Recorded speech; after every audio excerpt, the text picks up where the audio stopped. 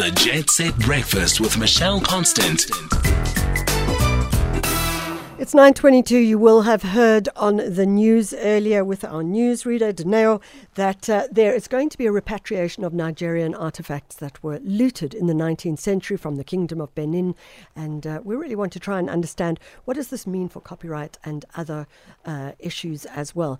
Dr. Desmond Oriakhogba is the senior lecturer in the Department of Mercantile and Private Law at the University of Venda, also the associate editor of the South African Intellectual Property Journal.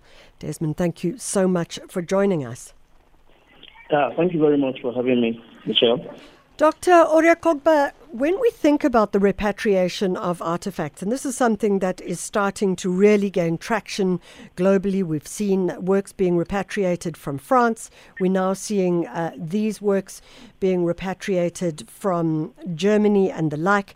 I suppose the question that has to be asked is, what is it about that you are involved with when we talk about copyright and related issues in this particular case? All right. So first, some background is important here. The question of repatriation of stolen artifacts from Nigeria and other parts of Africa, like you said, it's actually gaining traction now. But for the traditional empire, the Benin traditional empire, which is in current Edo states of Nigeria, this is a struggle that has been on for a long time. I mean, the artifacts were stolen from the kingdom, the Benin kingdom, in 1897 following the British invasion, and it was dispersed all in in many museums in Europe and in America. And the Benin people has actually been making calls, advocating for return of these artifacts even before now, for close to a decade now since they were stolen.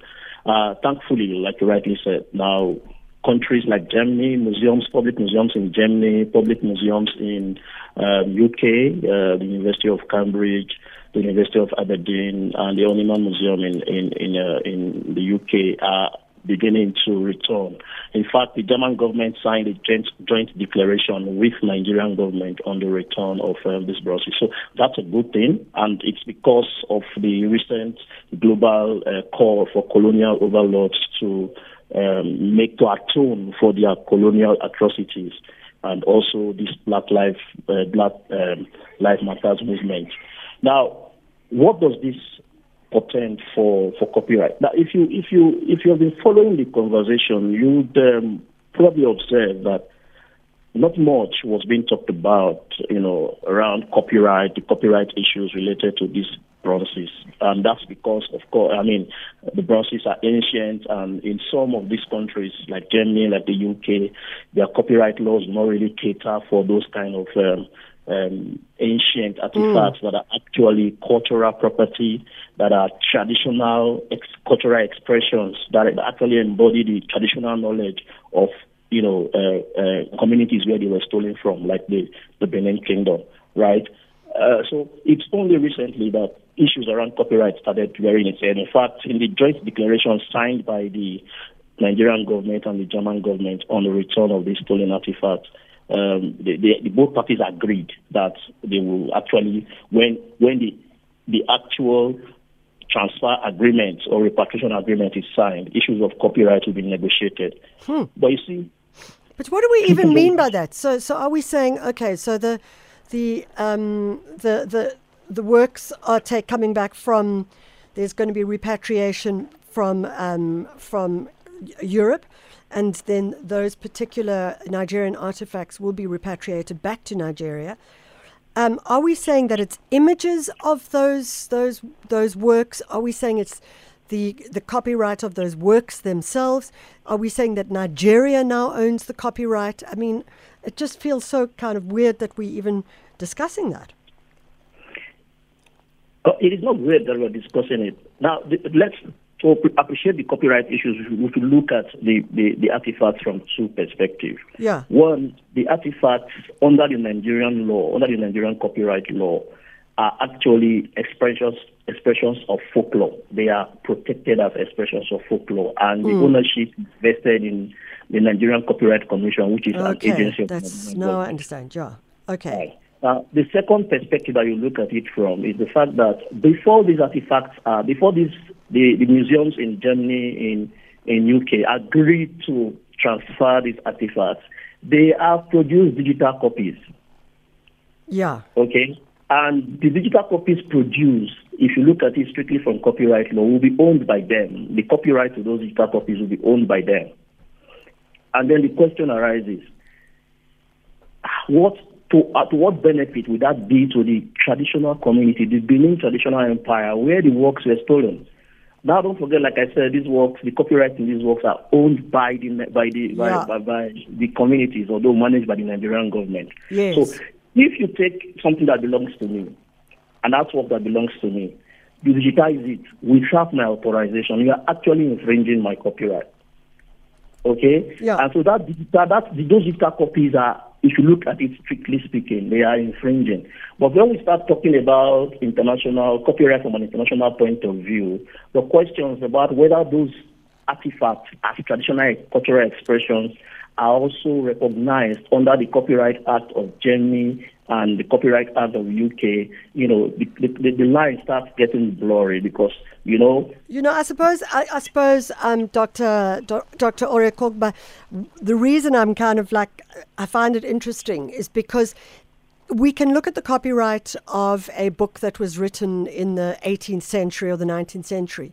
And in fact, there is no more copyright on it because it has reached a certain period in time. But you're saying that this is different for these artworks. Yes. Now, with the artwork, now don't look at them as just mere artwork. Look at them as cultural property and as traditional cultural expression. If you look at it from that angle, and you also understand that in Nigeria, those cultural properties are protected. In fact, under Section 30 to 33 of the Nigerian Copyright Act, they are protected as such, and the question of duration does not arise. So what would be why would then say, for example, this is really off the top of my head, Shakespeare is a cultural artifact, his writings, but it's not copyrighted. Okay, the simple answer to that is, what does the UK are those Shakespearean works, which, like you said, are artifacts, recognized under the English Copyright Act as such? That's where the difference stands. Yeah. For us in Nigeria, there are artworks that are protected as mere artworks and subject to the copyright duration. Then there are artworks that are protected as expressions of folklore, cultural property, if you like. Brilliant. And these artworks are not subject to the duration that is provided for under the Act. You see, that is where the difference lies. Okay? And the stolen artifacts, those Benin bronzes that were stolen in 1897 are expressions of folklore, and their protection is not limited in time. All right. Now, South Africa has similar law under the Intellectual Property Amendment Act, which, of course, is not yet in force. It also has the Indigenous Knowledge Systems Act, which was enacted in 2019. See, but for us in Nigeria, you find that kind of protection under Section 30 to Section 33 of the Nigerian Copyright Act. That is where the difference lies if you're comparing the Benin bronzes and the old works of Shakespeare. Okay? Yeah. UK law does not recognize, but the Nigerian law recognizes. But like I said, when we start talking about cross-border exploitation of these works, this, because of the principle of territoriality and principle of national treatment, this line starts getting blurry. Yeah. But within the context of conversation around repatriation, it is important to bring them up, because you don't deprive people of their property for so many years, for over 100 years. And then when it's time to return them, you make copyright works, digital copies out of those copies, and not seek to compensate or reward. It's more like those kind of compensation and reward will be showing that you respect the traditional values, the social values, the cultural values that these works reflect. And they have been in your museums for over 100 years. So rewarding the community by way of giving them some form of ownership right in the digital copies that you create. Sure. Okay? Shows that we're going to have to, Dr. Oriakhogba, we're going to have to leave it there. Unfortunately, I'm pushed now for time, but it is certainly a conversation that deserves so much more. Dr. Desmond Oriakhogba is a senior lecturer at the Department of Mercantile and Private Law at the University of Venda, raising questions around copyright. And it's interesting because yesterday I heard a story, I think it was on BBC, where they were saying that they were doing 3D printing of the Elgin marbles, and then there was a question as if the Elgin marbles were going to go back to Greece, and they kept the 3D printing, well, of the exact same artworks. Then, of course, the question would be, what is the copyright law on that as well? A fascinating conversation, and certainly one that we can take further.